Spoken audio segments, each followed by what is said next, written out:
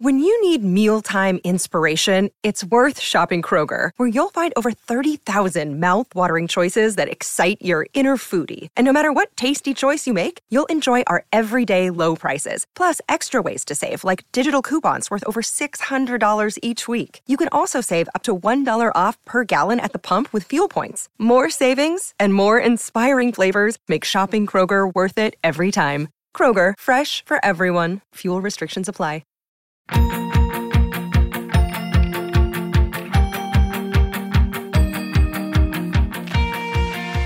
Are you a fan of young adult novels? Have you ever wondered the stories behind the people who wrote your favorite young adult novels? Then join author Eric J. Brown and Alyssa Lube of Netflix's The Circle every other Tuesday on YAOK. Available on all podcasting apps. Woo!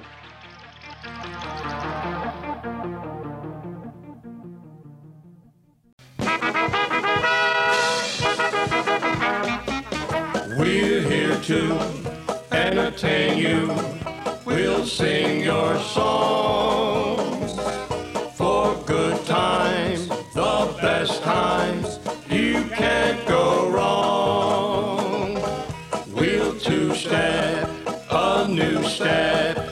It won't be long when the Dixieland is up playing. Soon you'll be swaying, so come on, sing along.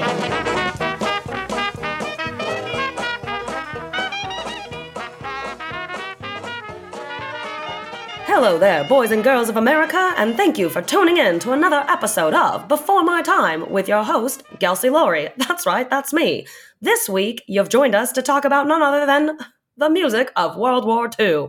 Thank you for entering this broadcast, and let's begin. Each week on the One Hit Thunder podcast, we welcome a special guest to come take a deep dive into a one-hit wonder artist with us.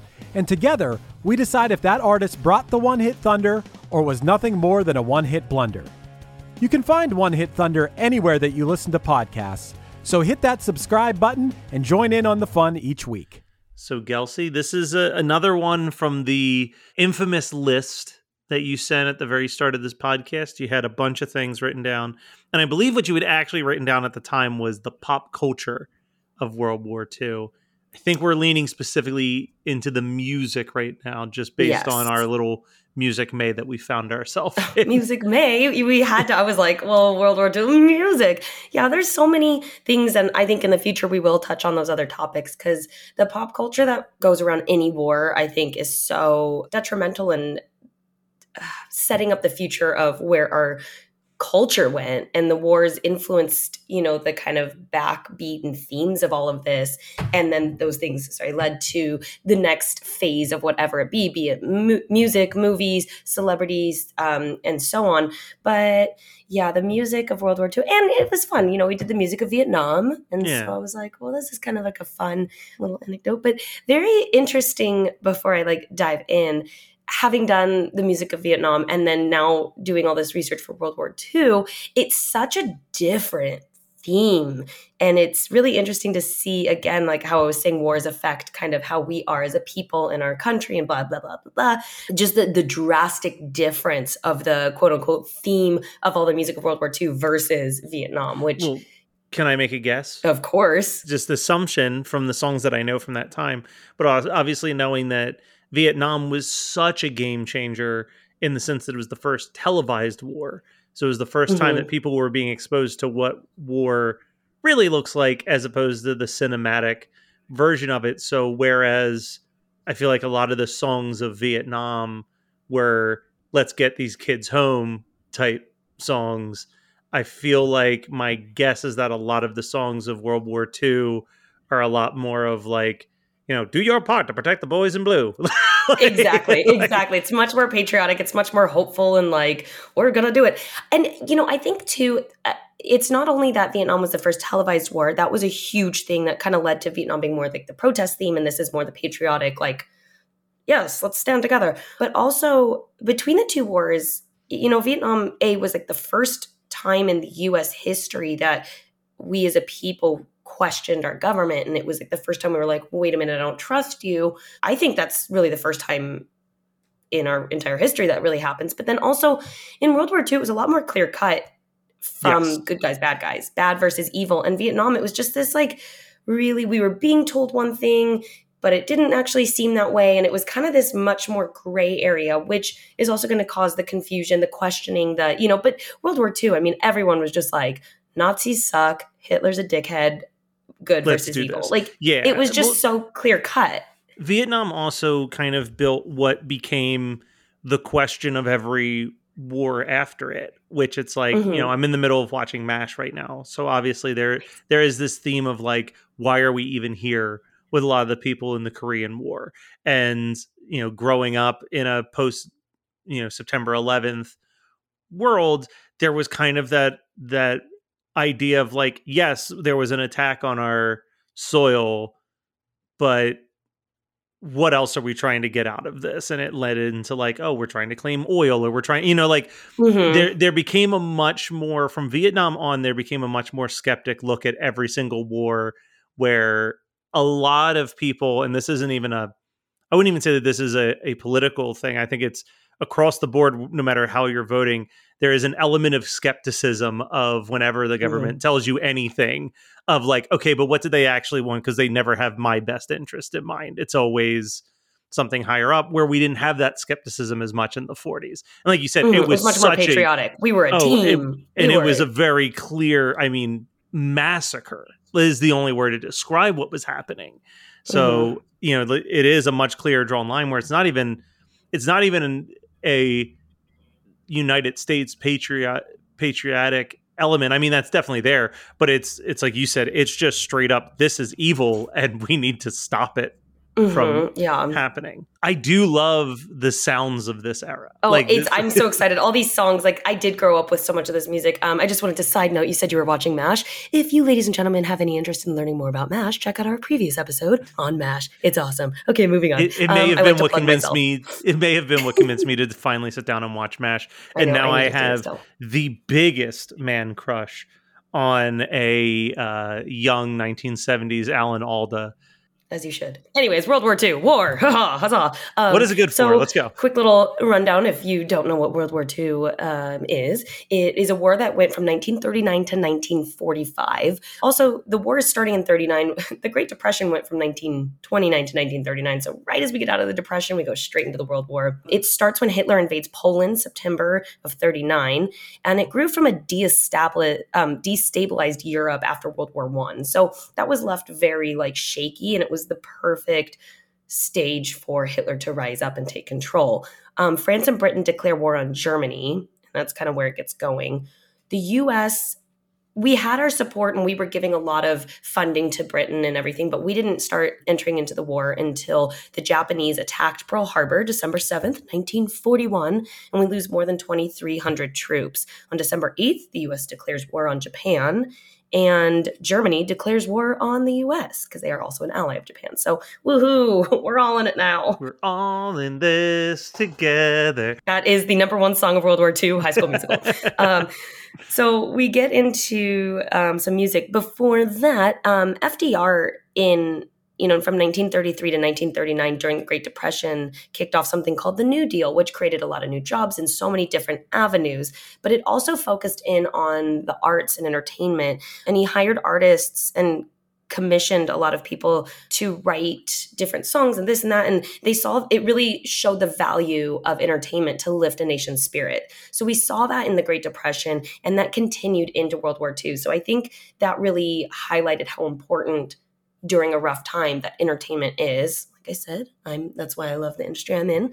Annegret Fauser, she's a professor of music from the University of North Carolina, and I love this quote from her. She says, "No other event in the U.S. history mobilized and instrumentalized culture in general, and music in particular, so totally, so consciously, and so unequivocally as World War II."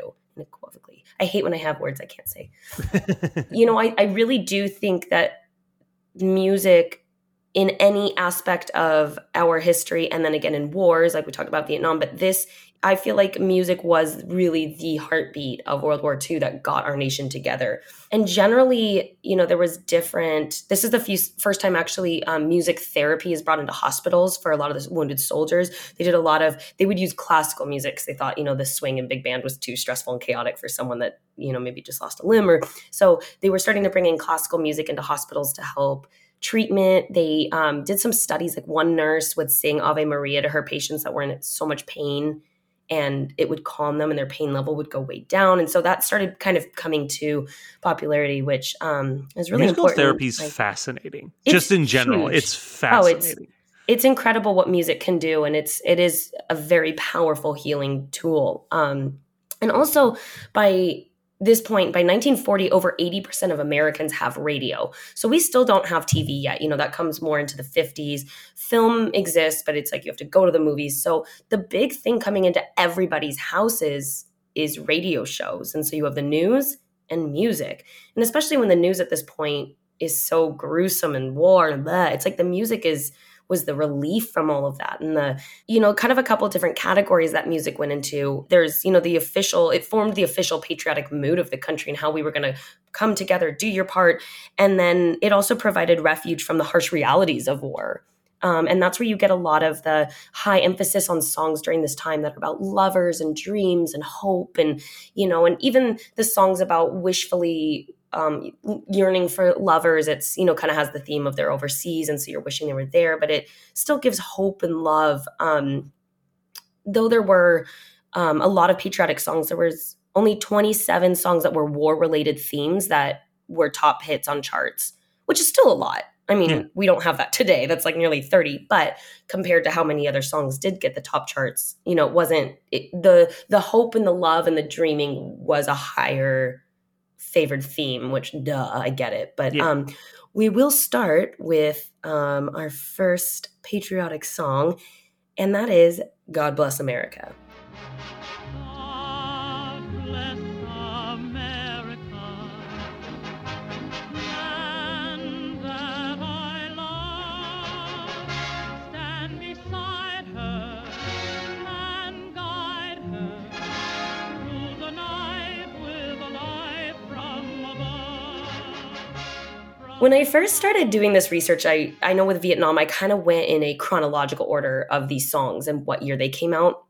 And I love doing chronological things. And I initially was going to go that way. But as I started diving in more, I broke it up differently. I was like, oh, no. I'm going to do this differently.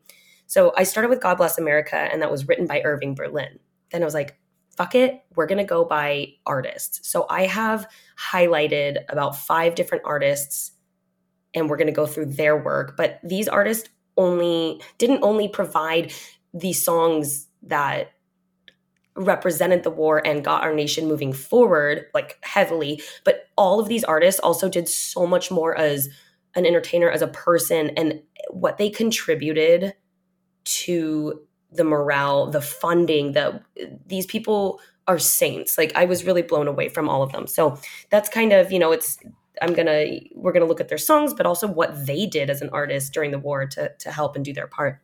So, all right, God Bless America. It was written in 1938, and it became popular with Kate Smith singing it. I lied. Sorry, it came out in 1938. It wasn't written in 1938. But Irving Berlin was asked to write something for Kate Smith patriotic, and he remembers, like, wait, I have this song I wrote a long time ago that I stashed away. I'm going to bring it back out. This is the perfect time. And Irving Berlin said that his goal as a songwriter is, my ambition is to reach the heart of the average American, that vast intermediate crew, which is the real soul of the country. My public is the real people. So with that in mind, and I've already praised Irving Berlin as a songwriter in past episodes, but you can really feel like that's his whole intention and purpose in all of his songwritings. And it's really beautiful, So let's rewind to 1918 when Berlin is stationed in Camp Upton in New York during World War I. And his commanding officer enlisted him to write a musical to raise money. And so he wrote the show Yip Yip Yapang. Yap, I always screw that up, which is kind of a war-themed musical. And it raised a lot of money during that time. And that's where we get the first time we see the song, Oh, How I Hate to Get Up in the Morning, which did kind of revive itself into World War II. For those of you who don't know, I also want to apologize. I'm fighting a sinus infection, so that's why I'm a little stuffy. But the song is, Oh, How I Hate to Get Up in the Morning. Okay, I do know this one. Yeah.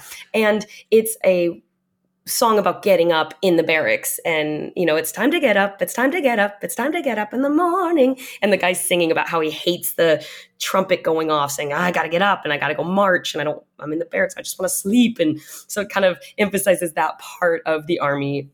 When he wrote the show, he drafted God Bless America, but he cut it from the show. So it was written, and like I said, it was shelved. So 2 decades later, he revisits and revives it, and it becomes one of the biggest all time. It's still, a huge anthem today. But something I thought that was really cool with that show, all the royalties then and still to this day the proceeds go to the Boys and Girls of America Foundation. So I was like, that's already setting how amazing Irving Berlin is. So, it became an overnight sensation and grew with the war. And so then in 1942, Irving Berlin writes an entire new show. It's kind of based off his 1918 show, and he kind of brings it to now World War II. And he writes the show, This Is the Army, which there's also the song, This Is the Army. This is the Army, Mr. Jones. No private rooms or telephones. If you had your breakfast in bed before, but you won't have it there anymore. Love that song. So that song is the title of the show and comes from it. So it's a Broadway show, and it toured all the military bases all around, USOs and overseas military bases until the end of the war. I believe Hawaii was its last run during the war. All the proceeds went to Army Emergency Relief Fund. So by February 13th, 1943, it had earned $2 million, which now would be equivalent to $31,319,231. Jesus Christ. All right. I know, right? And Berlin toured with the show, and he spent 3.5 years away from his own family, and he took no profit from this. So he worked touring for 3.5 years with this show, and they would have a cast of over 300 in this show, and it was all men of service. So I believe when they toured, they maybe had a solid cast, but they would, when they were there, bring in other people. And so if you hear the original recordings, even when it was on Broadway, they had, I believe it was a cast of 300 as well on Broadway. The recordings are cool because you can hear it literally is hundreds of Army men singing the choruses, and it really encapsulates the feeling of being on a base or being in a part of in the barracks and singing. And so I thought that was really cool, but it raised over $10 million. And again, he took no profit from this. And in 1943, they adapted it to a successful movie. So that's really cool. And I believe those funds also went towards it. Going back, this is a little before that. This is the all-time, and we've talked about it before, #1 single ever in music history to be sold. And so obviously this is going to be the #1 song of World War II, written by Berlin in 1940, is White Christmas. Yep. So, best-selling single of all time. Of all times. And so it's, of course, it's the timing. One day after he wrote it, Berlin told his secretary, I want you to take down a song I wrote over the weekend. Not only is it the best song I ever wrote, it's the best song anybody ever wrote. And I laughed. I was like, normally, people being that cocky, I'd be like, psh. But he was right. I mean, it's the best, single. And you look at Irving Berlin, he wrote this song in 1940. Well, it came out in 1940, but he, wrote it around there. And he's been writing hits since 1911, I think, was Alexander's Ragtime Band was his first big hit. That's decades worth. I mean, he's produced thousands of top-selling Broadway shows, singles, jazz standards now. I mean, I think he's one of the most, in my opinion, he's one of the greatest songwriters of all time. Oh, for sure. And hands down. And so I kind of give it to him. This is his second World War. He served in the first. He's been through the Great Depression. He went through Prohibition. He was around before that. He knows a good song when he hears it. Yeah. He knows a good song. And God damn it, he can tell the world that he's the best if he wants to. I reward him. But so we all know the popular version of White Christmas is Bing Crosby, and he was the first one to sing this. It was on a radio show, was the first public performance, Christmas Day of 1941, just a few weeks after Pearl Harbor happens. So I think it's also just so important, the mood of the country. We just got attacked huge. And that's really, and it's Christmas. And so now we're sending boys overseas. People have lost family. And so you get this song, but this song changed Christmas music. There was no market for a holiday song had never been on the charts before. They didn't think that was possible. And it's the first time we see a Christmas song that talks about the theme is like home and nostalgia and being together. And that didn't exist either. Before, it was much more, I think, we three kings of Bethlehem. Yeah. And there wasn't the holiday music we know now. Nothing has said Gelsey is Jewish more than her thinking the lyrics are "We three kings of Bethlehem." Oh my God, no! What is it? "We three kings of Orient are." What? Oh my God! Whatever, Matt. I know the lyrics to White Christmas. That's much more important. No, those are. Trust me, the family Christmas songs are always better than the Jesus Christmas songs. This song is obviously not the number one song of all times, the number one song of the war. It's but it changed. Now during the holidays, during like September, there's radio stations that are like, and now we're only playing Christmas music, and it's all these things, and it started with this song, and so it was in the movie Holiday Inn. He performed it on the radio, and then it was introduced kind of more widespread through Holiday Inn. By October of 1942, it topped the charts into the New Year's. It spent 11 weeks on the top Billboard charts, and it resonated strongly with listeners during the war because, everyone's overseas and during the holidays, it's what a hard time people are not with their loved ones. They wish they could be and blah, blah, blah. So it, flooded the requests of the armed force networks. It won the best original song at the Academy of 1942. And then this is really sad. I got this quote. So Bing Crosby's nephew quoted this, and it says, "I once asked Uncle Bing about the most difficult thing he ever had to do during his entertainment career. He said it was in December 1944. He was in a U.S. show with Bob Hope and the Andrews Sisters. They did an outdoor show in northern France. He had to stand there and sing White Christmas with 100,000 GIs in tears without breaking down himself. Of course, a lot of those boys were killed in the Battle of Bulge a few days later." That really sits and just shows you what kind of people, these entertainers are, that this is probably one of the last songs a lot of these boys heard. This kind of gives them at least that sense of home and hope, and they're crying, and it's, they're, what a shitty thing. I can't even put it into words. And he stands up there and holds himself together while 100,000 soldiers are all in tears because they just want to be home and they miss their loved ones and blah, blah, blah. So it's, whoa, which I'm going to go into brings us to our next artist is Bing Crosby himself. Okay. Bing was 38 when the war started and he wanted to enlist, but the age, I believe, went to 44, but right when he wanted to enlist, they changed it to 35 being the cutoff age. So he was kind of embarrassed that he was too old to join because he wanted to do his part to serve his country. So when that happened, he was like, okay, I'm going to find what else I can do to help. So he spent 25 weeks touring with the USO in Britain, Belgium, France. He had sales of millions of dollars worth of war bonds and various war-based charities. He appeared in at least over 190 radio shows for service. And at the end of the war, a poll was taken, and it found that the U.S. troops believed that Crosby had done the most to increase GI morale. So he really just took this whole wartime and hustled his ass off, entertaining the boys, producing songs, being on the radio shows that got then broadcast overseas into all the camps to do what he can to raise money, boost morale, and it worked.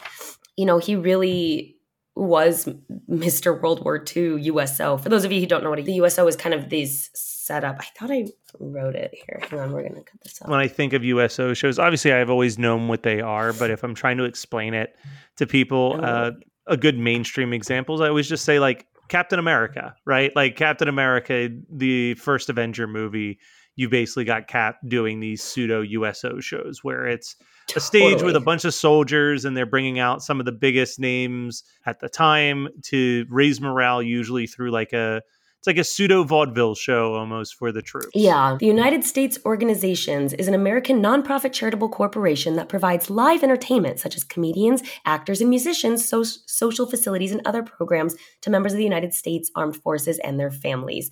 It was founded by FDR in February 4th, 1941. there we go. So anytime you hear about an entertainer, and I'm going to talk about the USO a lot because they were set up, worldwide, it's anyone that goes and entertains the troops 95% of the time, because not always, but 95% of the time it's going to be through the USO. I never realized, like, I knew that stuff like Bing Crosby and Bob Hope and the Anderson sisters were, these iconic moments of the USO show, but based on the information you just gave, they were also kind of the original cast, for lack of a better word. I just assumed that the USO show has been around as long as the United States has been going to war, but World War II makes that is the all start. The more powerful to me to think. I literally just thought, there come some of the most famous examples because of when they were doing it. I didn't realize they were founders. The first. That's crazy. This is the first time we have USO shows, and World War II is really the first time we're sending entertainers overseas to entertain the boys. And also, the first time we're really pushing, and I think radio plays a huge part in it, of why I think it came to be, but also the first time that, there's all these different things at home as well going on to raise money and get people to buy into war bonds, which, if you don't know what a war bond is, it's basically asking the U.S. public to lend money to the government to then fund the war. Bing Crosby. So he kind of did a lot of Irving Berlin songs but a few of honorable mentions of his songs that were popular at the time. There's Swing on a Star, which was in 1944 from the film Going My Way. Everyone knows it. Would you like to swing on a star? Carry moonbeams home in a jar. And it's about skipping school. I first, because if it's like, or would you rather be a mule? A mule is an animal. And it's kind of, the first time I was introduced to it as a kid was from the 1930s cartoon Little Lulu. I grew up with and I know we've said we're going to dive into old cartoons, and we are going to, because I grew up on this shit. And Little Lulu was a cartoon from the 30s. Little Lulu. There's a whole episode where she plays hooky from school and goes to sleep, and there's this whole Swing on a Star segment. And I've seen this. I forgot that I've seen this. On the pencil, jumping up, and she freaks out. And so when she wakes up, she's runs to school, and it ends with her writing sentences on the chalkboard. I will not, play hooky again, or something like that. And eventually, I know we'll get to it sooner rather than later, but eventually we'll do a Looney Tunes episode. But Looney Tunes does tie really well into the music of World War II, because obviously, if you pay close enough attention to the credits of Looney Tunes, Tunes is spelled with a UN, not an OON, because so much of it was based off of doing these animation to the music of that time. And you do get a lot of, when we talk about the entertainment world really stepping up in patrioticness, there's a ton of, what are technically labeled propaganda films, which they fit the definition of what a propaganda I might have one saved for this episode that I'm going to mention, actually. But yes, there's they created a lot of Looney Tunes cartoons based on these patriotic songs to kind of also raise morale, raise a drive to get more war bonds and money. Yeah. The entertainment industry really, really stepped up during this time. So a lot of Bing Crosby's song, aside from White Christmas, which was a very every eye is filled with tears. Swing on a Star is kind of a happy this, that. He's got the song I've Got a Pocket Full of Dreams, did very well. Again, it's that hope, it's longing, it's dreams. And then he toured a lot and did a lot of recordings with the Andrews Sisters. And so one of their most popular tunes, which reached number 2 on the charts in 1944, was Accentuate the Positive. You gotta accentuate the positive, eliminate the negative. Yeah, latch on to the affirmative. I love that song. The Andrews Sisters have some awesome songs. They really, truly do. Guess who's next? Because do you see what I'm doing? Irving Berlin, and then Bing Crosby wrote Irving, and I was like, it goes into Bing Crosby. And now, Bing Crosby, he collaborated, I know, with Andrews Sisters. So up next on deck, we have none other than the sweethearts of World War II themselves, the Andrews Sisters. We have Laverne, Maxine, and Patty Andrews. I was the biggest Andrews sister. I just want to tie this into the whole theme of the podcast being things we were obsessed with when we were younger, this, that. I was probably no more than 8, maybe 7, probably around 8. I was lucky enough with my mom owning a dance studio that I just had a huge library of CDs. And all this music at my hands. So I would just kind of like go into the studio sometimes and just like randomly grab a CD from the pile. CDs that sometimes like she didn't even know she owned. And this is one of them, because one time we were in the car and I'm in the backseat, my parents are driving, and my sister and I'd always just like hand a CD and just be like, just put this in. And they're like, whatever, the girls want to listen to this. So I hand them an Andrew Sisters CD and they're like, oh, okay. And I'm in the backseat and I sing every single word to every single song. And I think it's about like 3 songs in, like at the same time, my parents both just look slowly back and they're like, how the hell do you know all this? Like, you know every word to all these Andrew Sisters songs. They're like, where, what? Like, and I'm like, I don't know. I listen to these songs. And they're like, so you've been listening to this CD on your own? And I'm like, clearly. Yeah. Like something about them just drew me in at such a young age where I loved them. And I still listen to them to this day. And some of the songs I'm going to hit and talk about are some of my favorites. I just absolutely adore them. My first job when I was at Disneyland, I was 16 going on 17 when I worked in parades. I had some time and I was like, I could get a breakfast serving job or something. So I went and applied and got a job at Ruby's Diner. I don't know if you have Ruby's Diner. It's all like 40s themed, and they would always play Andrew Sisters, Bing Crosby. There's Coca-Cola signs everywhere with these cute little uniforms. Of course, that's where I wanted to work. I only wanted to work there for the uniform. And then 2 weeks later, I quit because I was like, fuck being a host.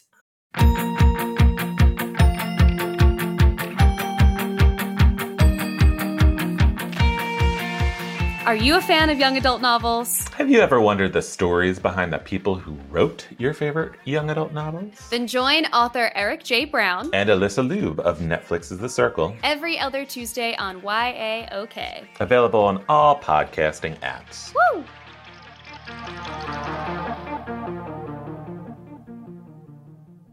Oh, it's not fun. It was awful. Okay, anyways, getting back to the Andrew Sisters. So they got big in 1937 is when they kind of started to get really popular and got huge. And then, of course, they remain huge during the war and become a huge poster child. And literally, they were dubbed the sweethearts of the Armed Force Radio Services. So their first song we're going to touch is none other than 1941's Boogie Woogie Bugle Boy. It debuted in the film Buck Privates, which was in Abbott and Costello. Hey, Abbott! I hate that guy. Abbott and Costello. It was number 6 on the charts.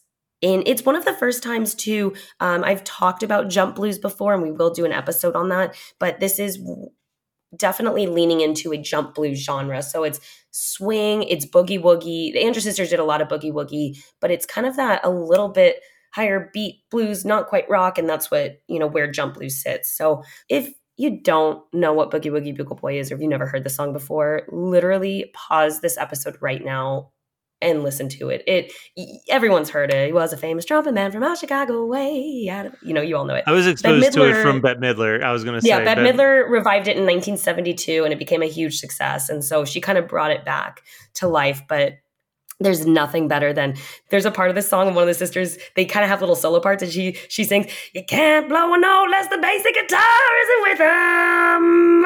And it's like the best, her like, I'm like, this is the greatest song ever. So Bette Midler's great, but you have to, my sinus infection singing, growling Muppet voice. It's great. There was a real Louis Armstrong version of that. No, listen, Yeah. I'm not shitting you. Listen to the original, and that is exactly what she does. And I've always been a female singer who likes to growl and go into the, so I always, as a kid, loved it, and I would try to imitate her. It's their version, just, again, Bette's amazing, but the Andrew Sisters, of course, are going to win it for me. So their next big hit, or another one that was a huge theme of World War II, in 1942 was Don't Sit Under the Apple Tree with Anyone Else But Me. And it was, remained your hit parade, remained your hit parade radio show. Oh, on the radio show, Your Hit Parade, it was first place. And from October 1942 to January 1943, it was the longest period for a war song to hold number 1. So this song was huge. And I love this song, by the way. I love this song too. It's so good. It starts off really sweet. They're like, I wrote my mommy, I wrote my daddy, and now I'm writing you to be sure. And I'm sure of mommy, I'm sure of daddy. Now I want to be sure of you. Don't sit under the apple tree with anyone else but me. And it ends with, till I come marching home. So basically, clearly the theme is staying true to your loved ones while they're away at war. And it's like, don't you fucking cheat on me or I'm gonna be really pissed. Touch your dick off. Yeah. No, sorry. I think we found your next Yell Free parody. Perfect. Yeah, I should. This was the Andrew Sisters' most requested song that they had. And so they did a lot of, USO tours in Africa, Italy, the US. They performed in war zones at hospitals. They encouraged the US to buy bonds, along with everyone else. And then they helped Betty Davis and John Garfield, which I want to do a whole separate thing on this, but Betty Davis and John Garfield created something called the Hollywood Cantina in LA. And it's it's literally this bar cantina, and it was open and free to anyone in the service. So a lot of the men, because it was in Hollywood, would be traveling through Hollywood to then be shipped out to the South Pacific, wherever they were going, Japan. And they had free entry, free food, free drink, and free entertainment. And so a lot of different entertainers would volunteer their time to perform there. But then a lot of movie stars would also volunteer their time to wait tables. There's a picture of Rita Hayworth waiting tables there. The girls would, dance with the boys. And it just was such an amazing, again, showing what entertainment did. And so I'm a huge Betty Davis fan. I read her autobiography. And so when this all came to that part in the book, I was like, oh God, what? Like, it just makes me love them more. But the Andrews Sisters performed there a lot and volunteered their time there. While they would tour, they would frequently treat 3 random servicemen to dinner when they would go out. And so that was kind of something they did a lot, was anytime they would eat, I know. And I thought that was really like, oh. So their next big hit, which was a huge hit of the war, was their 1945 hit Rum and Coca-Cola. One of my absolute hand down. I remember being 8 years old. I was like, this is my favorite song. And actually, I think this is the reason that it led me when I started kind of like teenage drinking, and rum and Coke was something I kind of started to in my younger years until I got into my like mid-20s, and it was like, I do love rum, but not, but I drank rum and Coke because of this song. I was like, oh, I'm like, it's fine. So it was a very controversial song, though, and a lot of radio stations wouldn't play it for a couple reasons. One being that it mentions alcohol. So a lot of radio stations were like, nope. It name brands Coca-Cola. And so some were like, oh, that's iffy. But the most popular reason was it subtly suggests local women prostituting themselves to U.S. servicemen serving their time at the then naval base on Trinidad. Because it literally starts off, if you ever go down Trinidad, they make you feel so very glad. Native girls all dancing wild. Guarantee a big loud smile, whatever. Serving rum and Coca-Cola. So the words literally are, since the Yankee come to Trinidad, they got the young girls all going mad. Young girls say they treat them nice, make Trinidad like paradise. And another lyric is, both mother and daughter working for the Yankee dollar.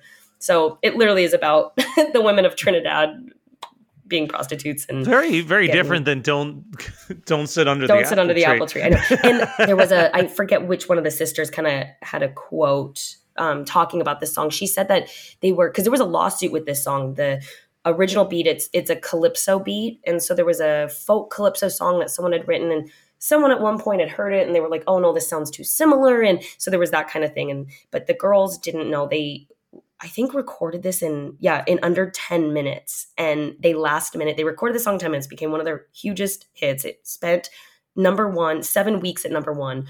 They faked their arrangements of their harmonies and everything, she said. And I can't remember what sister said this, but she said they were so focused on it being kind of rushed, and they just like heard the beat and they thought it was nice, that they didn't think about the lyrics. She's like, we didn't realize really kind of what we were saying as far as, the suggestiveness of it. And then they didn't know about the song being possibly copy. They just were like, I don't know. Okay. We got asked to record it. And so I do love that song. That's all 3 of those. I would highly recommend pausing this episode or after this episode, listening to those 3 Andrew Sisters songs. Cause would I ever steer you wrong? No, you haven't yet. All right. So where's the big connective tissue from Andrew Sisters Rum and Coca-Cola to... Yeah, okay, so I failed on this one. So there was no connection here. It just kind of like, and close that page, and here we open finally, a new book. Next, we move on to, we could not go into World War II and not recognize big bands and swing music. I mean, that is, any wartime movie, it's big band was the heartbeat of it. And none other than Glenn Miller and his orchestra is who we're going to hit next. One of my all-time faves. Very much just scratching the surface here until we just do a full Glenn Miller episode, because Glenn Totally. Miller's And also on big band, there's much. yeah. I mean, we have Duke Ellington, Artie Shaw, Benny Goodman. I mean, there's so many amazing orchestra leaders, and they all have incredible songs that they've written. And some of my favorites. So it's just too much to dive in. I had to pick one, and I'm going to go with Glenn Miller. So he had the Glenn Miller Orchestra from 1938 to 1944.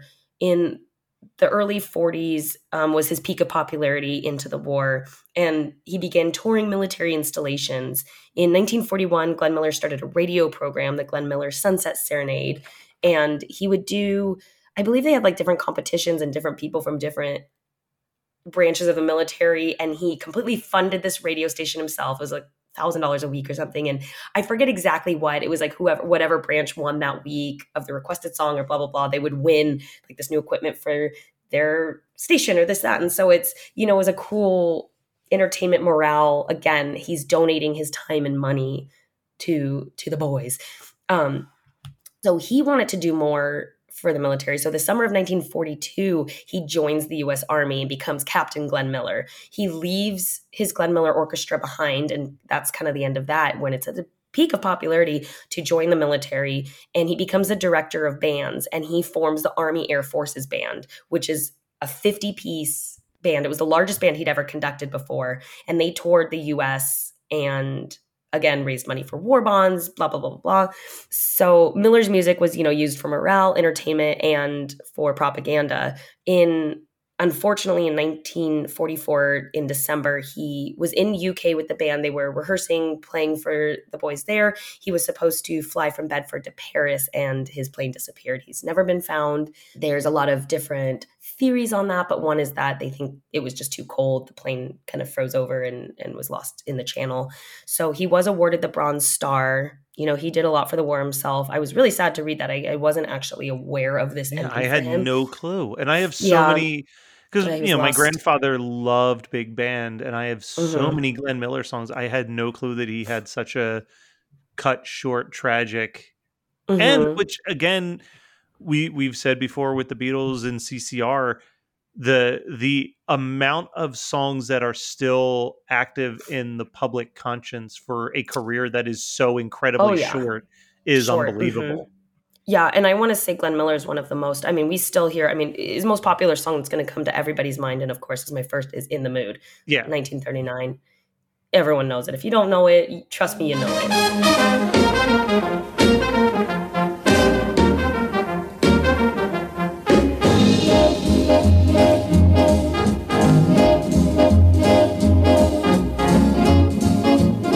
I feel like any World War II movie you see, it's like one of the first shots is this kind of aerial shot into a dance, either at a USO or the boys with their girls before they're about to ship off. And it's, strung lights, a big band, and it's always In the Mood. One of my all-time favorite songs ever. So especially my favorite Glenn Miller song is Moonlight Serenade. It's just as beautiful. Again, listen to it. I'm not going to try to sing these big band songs to you. So once he joins the Army and creates the Air Forces Band, he produces a lot of those, some new songs with that band that then get broadcast around. So Over There, he's got a recording of that, which was written in 1917, but that was a popular wartime song again in World War II. It's over there, spread the word over there, that the Yanks are coming, and it won't be over till we're over there, something like that. So that was a great one. And then in 1944, they come out with Peggy the Pinup Girl, which for some reason on my Apple Music, it knows. My iTunes plays Peggy the Pinup Girl at least once a week. So it's a really cute song, but also kind of emphasizes the importance and the popularity of pinup girls, which we will do an episode on that because if you don't know, I do some pinup modeling myself. But and then there's a really cool, if you kind of want the whole package and feel an idea of what this Air Force Band was and a radio broadcast show, what it sounded like. There's a really cool, it's I think on the Essentials album of Glenn Miller, it's really easy to find on iTunes, but there's a recording and they do the Londonderry Air mixed with Shoo Shoo Baby, The Way You Look Tonight, and The Beautiful Blue Donaby. Danby, whatever. And it's an actual, they're like, all right, next up we sing, for the women, Shoo Shoo Baby. And it's this real, the whole thing is the recorded broadcast, and it just captures a radio show. So I definitely highly recommend that recording, which mixes all those songs together. It's really awesome. And did I say for the ladies out there? Because speaking of lady, next up is the first lady of song. Our last and final is Ella Fitzgerald. Beautiful segue. It's almost like you had written it out and had prepped yourself. I didn't. I actually didn't. I just saw the two and I was like, wait, I just said lady and I wrote lady there. Perfect. I'm a genius. I just want to throw real quick before we get to Ella, because I do love Glenn Miller. Like I said, we'll do a full episode, I am positive, but also some other ones that you probably know and don't realize you know. We already said In the Mood, but also Pennsylvania's 65000, Chattanooga Choo Choo, and the Bugle Call Rag are all pretty well-established classic sounds of the 30s and 40s that you just might not have a name that you can place to it if you're not just really into big band. Won't you choo-choo me home, Chattanooga, Chattanooga, all aboard. I'm telling you, you definitely missed your calling. There's never talk about know. Before my time. You were born to be in a 1940s USO show. I know. I'm like, God, I want to join the USO and just be like, hello, boys. Like, moving on. Ella Fitzgerald. So, Ella Fitzgerald, touching really, but she got her claim to fame in the Apollo. She was homeless by 17. I believe right before then she lost her mother. She's pretty much orphaned. Kind of comes from, it's a rags to riches story. So in 1938, she really rises to fame with her version of the nursery rhyme, A Tisket, a Tasket, which, a tisket, a tasket, I've lost my yellow basket. Funny story, because it's a dash, my iTunes, I have this song on my library. It is the first song. And so every fucking time I get in my car and I plug my phone in, it restarts iTunes and just plays my whole library from the viz. Like, so every time I get in my car and I plug my phone in, it's that's your kickoff song. So when I read that, I was like, oh God, like I love that song, but I'm so over it because every time. But she was 21 years old when that came to be. It was number one. Huge. In August of 1941, hundreds of copies were requested of her version of The Muffin Man to be shipped to London to raise spirits of British citizens that were all in public bomb shelters, waiting out the terrible blitzkrieg's and the, terrible. So it's kind of already, she's before even the US is getting involved. She's such a musically inspirational part of the war overseas to the UK citizens. She did, tour in the USOs, but it's kind of an interesting, different, and why I wanted to touch on her. It's kind of represents this whole area of entertainment. There's still, she suffered from discrimination and segregation. And even though she's touring for the war, for the US, it's still something that was huge in the 40s.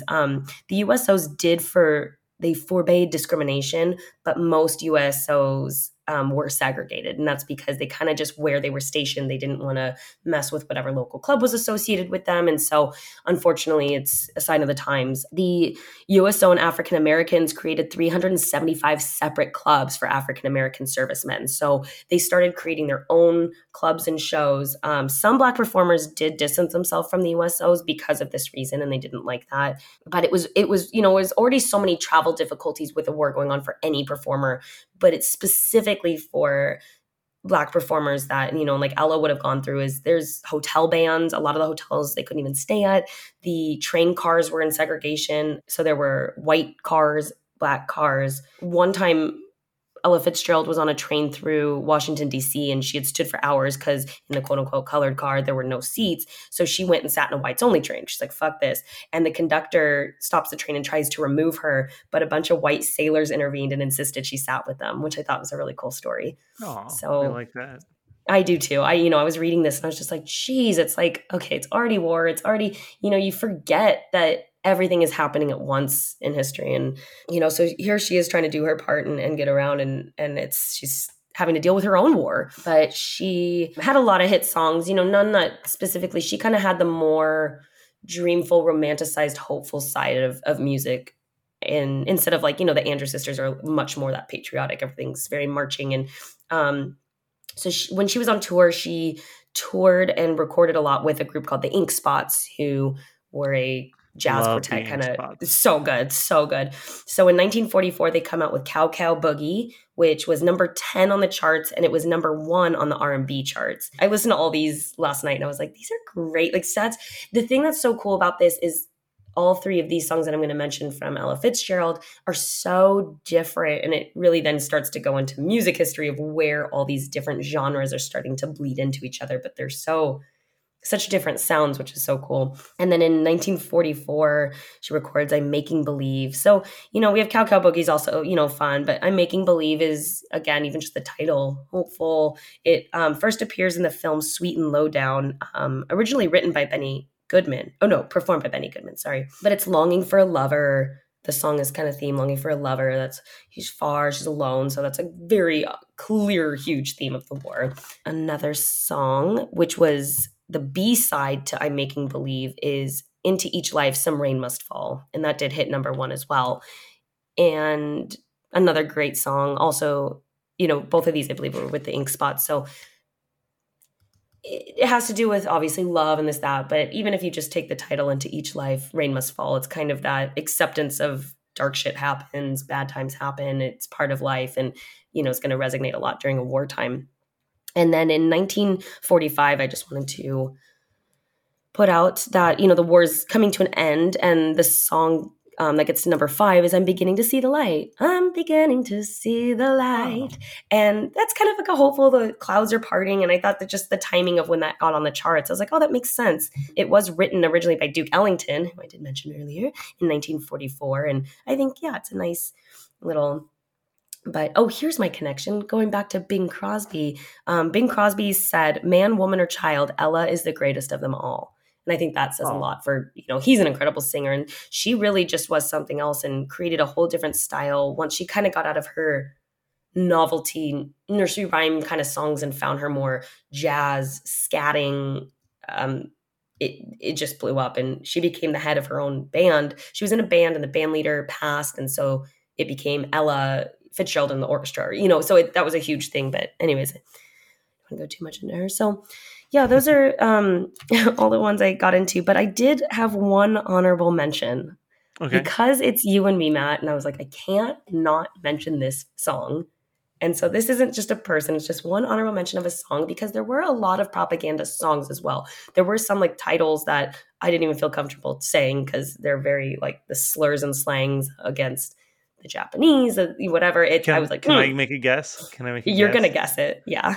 Is it De Fuhrer's Face? Duh. Of course it's De Fuhrer's Face. I had to give this an honorable mention.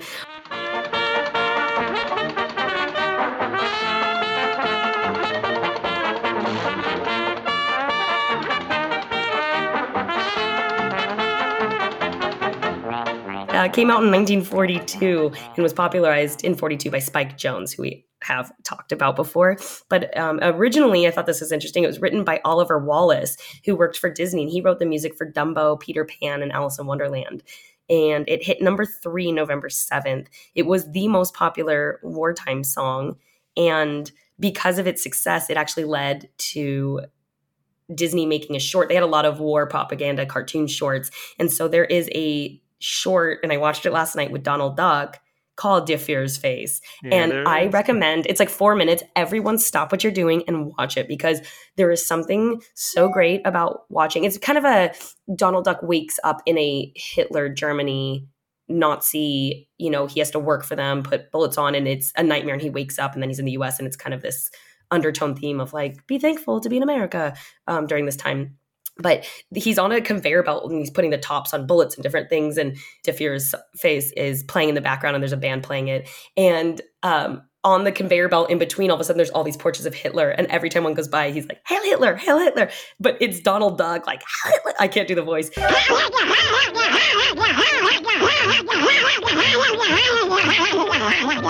I don't know. There was something just so, I was like, this is gold, because this is just crazy. You never would think. But, because it's in the theme of, it's kind of satire, propaganda, it totally works. I had talked in a previous episode about how my sister and I had a Dr. Demento floor show that we would frequently perform in my house. This song by Spike Jonze was on the bill. And so listening to the song, I was like, oh, I remember my choreography to it. But as a kid, I didn't know what it was talking about.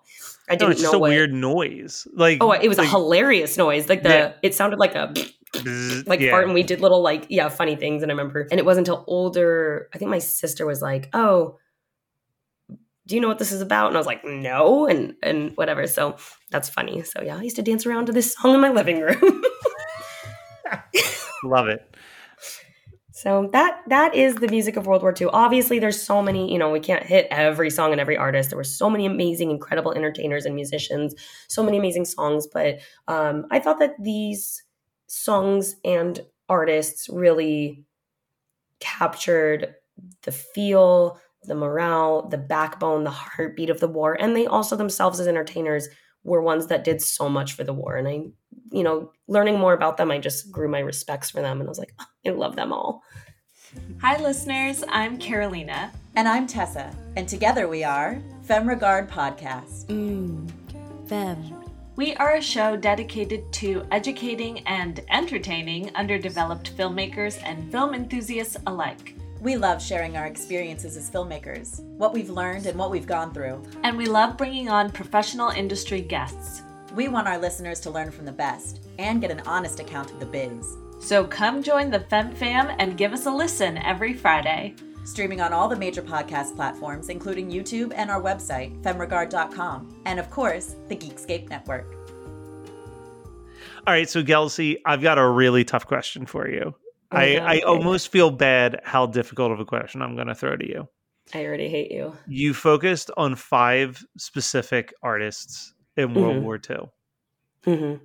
If we could only give one of them a special episode, who would be the one that you would choose? That is so awful. You know what? Keep in mind, you and I are both very well aware that all 5 of them will eventually get their own spotlight episode. But just because of the amount, Irving Berlin. Okay. Hands down, Irving Berlin, because there's so much content there. But I already dubbed him the greatest songwriter of all times. It's like, how can I not? I mean, that goes into just like classic jazz standards and hit Broadway shows that turn into hit MGM musicals. I mean, we've already did an episode on White Christmas alone, and I know I want to do more of I can't.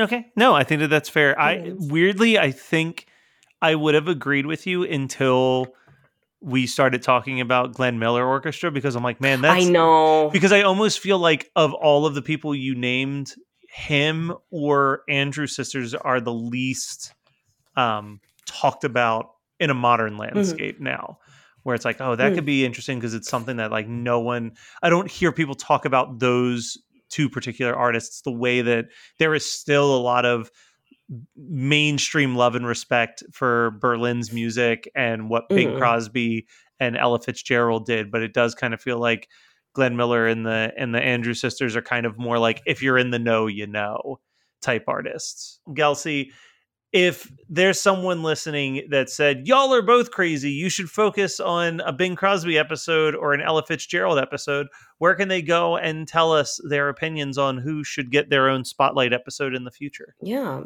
Please tell us your opinions on Facebook. Just search Before My Time. We will pop up right on our wall. Be like, hey, I vote Bing Crosby, or whoever you vote for. And on Instagram, we are at BeforeMyTime_podcast. DM us, like our post, send a comment, and you know what I'm going to ask for. Do your part, ladies and gentlemen, and support the war with your war bonds, aka a 5-star rating. Yay! Give us a rating. And if you have an extra time, put in a little comment. Just be like, Gelsey and Matt are fucking nuts, but that's why we love them. It really means a lot to us, and we appreciate it. And we also appreciate each and every one of you for tuning in every week. It seriously makes my heart melt and explode all at once. So thank you. And I'm excited to see you all next week. Toodles!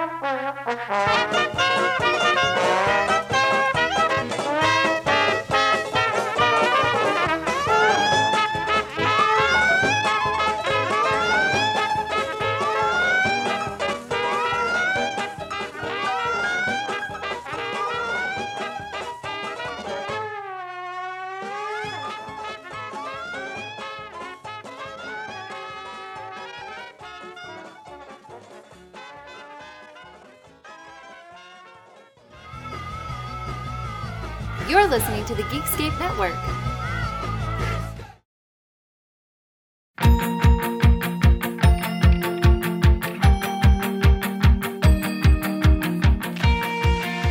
Are you a fan of young adult novels? Have you ever wondered the stories behind the people who wrote your favorite young adult novels? Then join author Eric J. Brown And Alyssa Lube of Netflix's The Circle. every other Tuesday on YAOK. Available on all podcasting apps. Woo!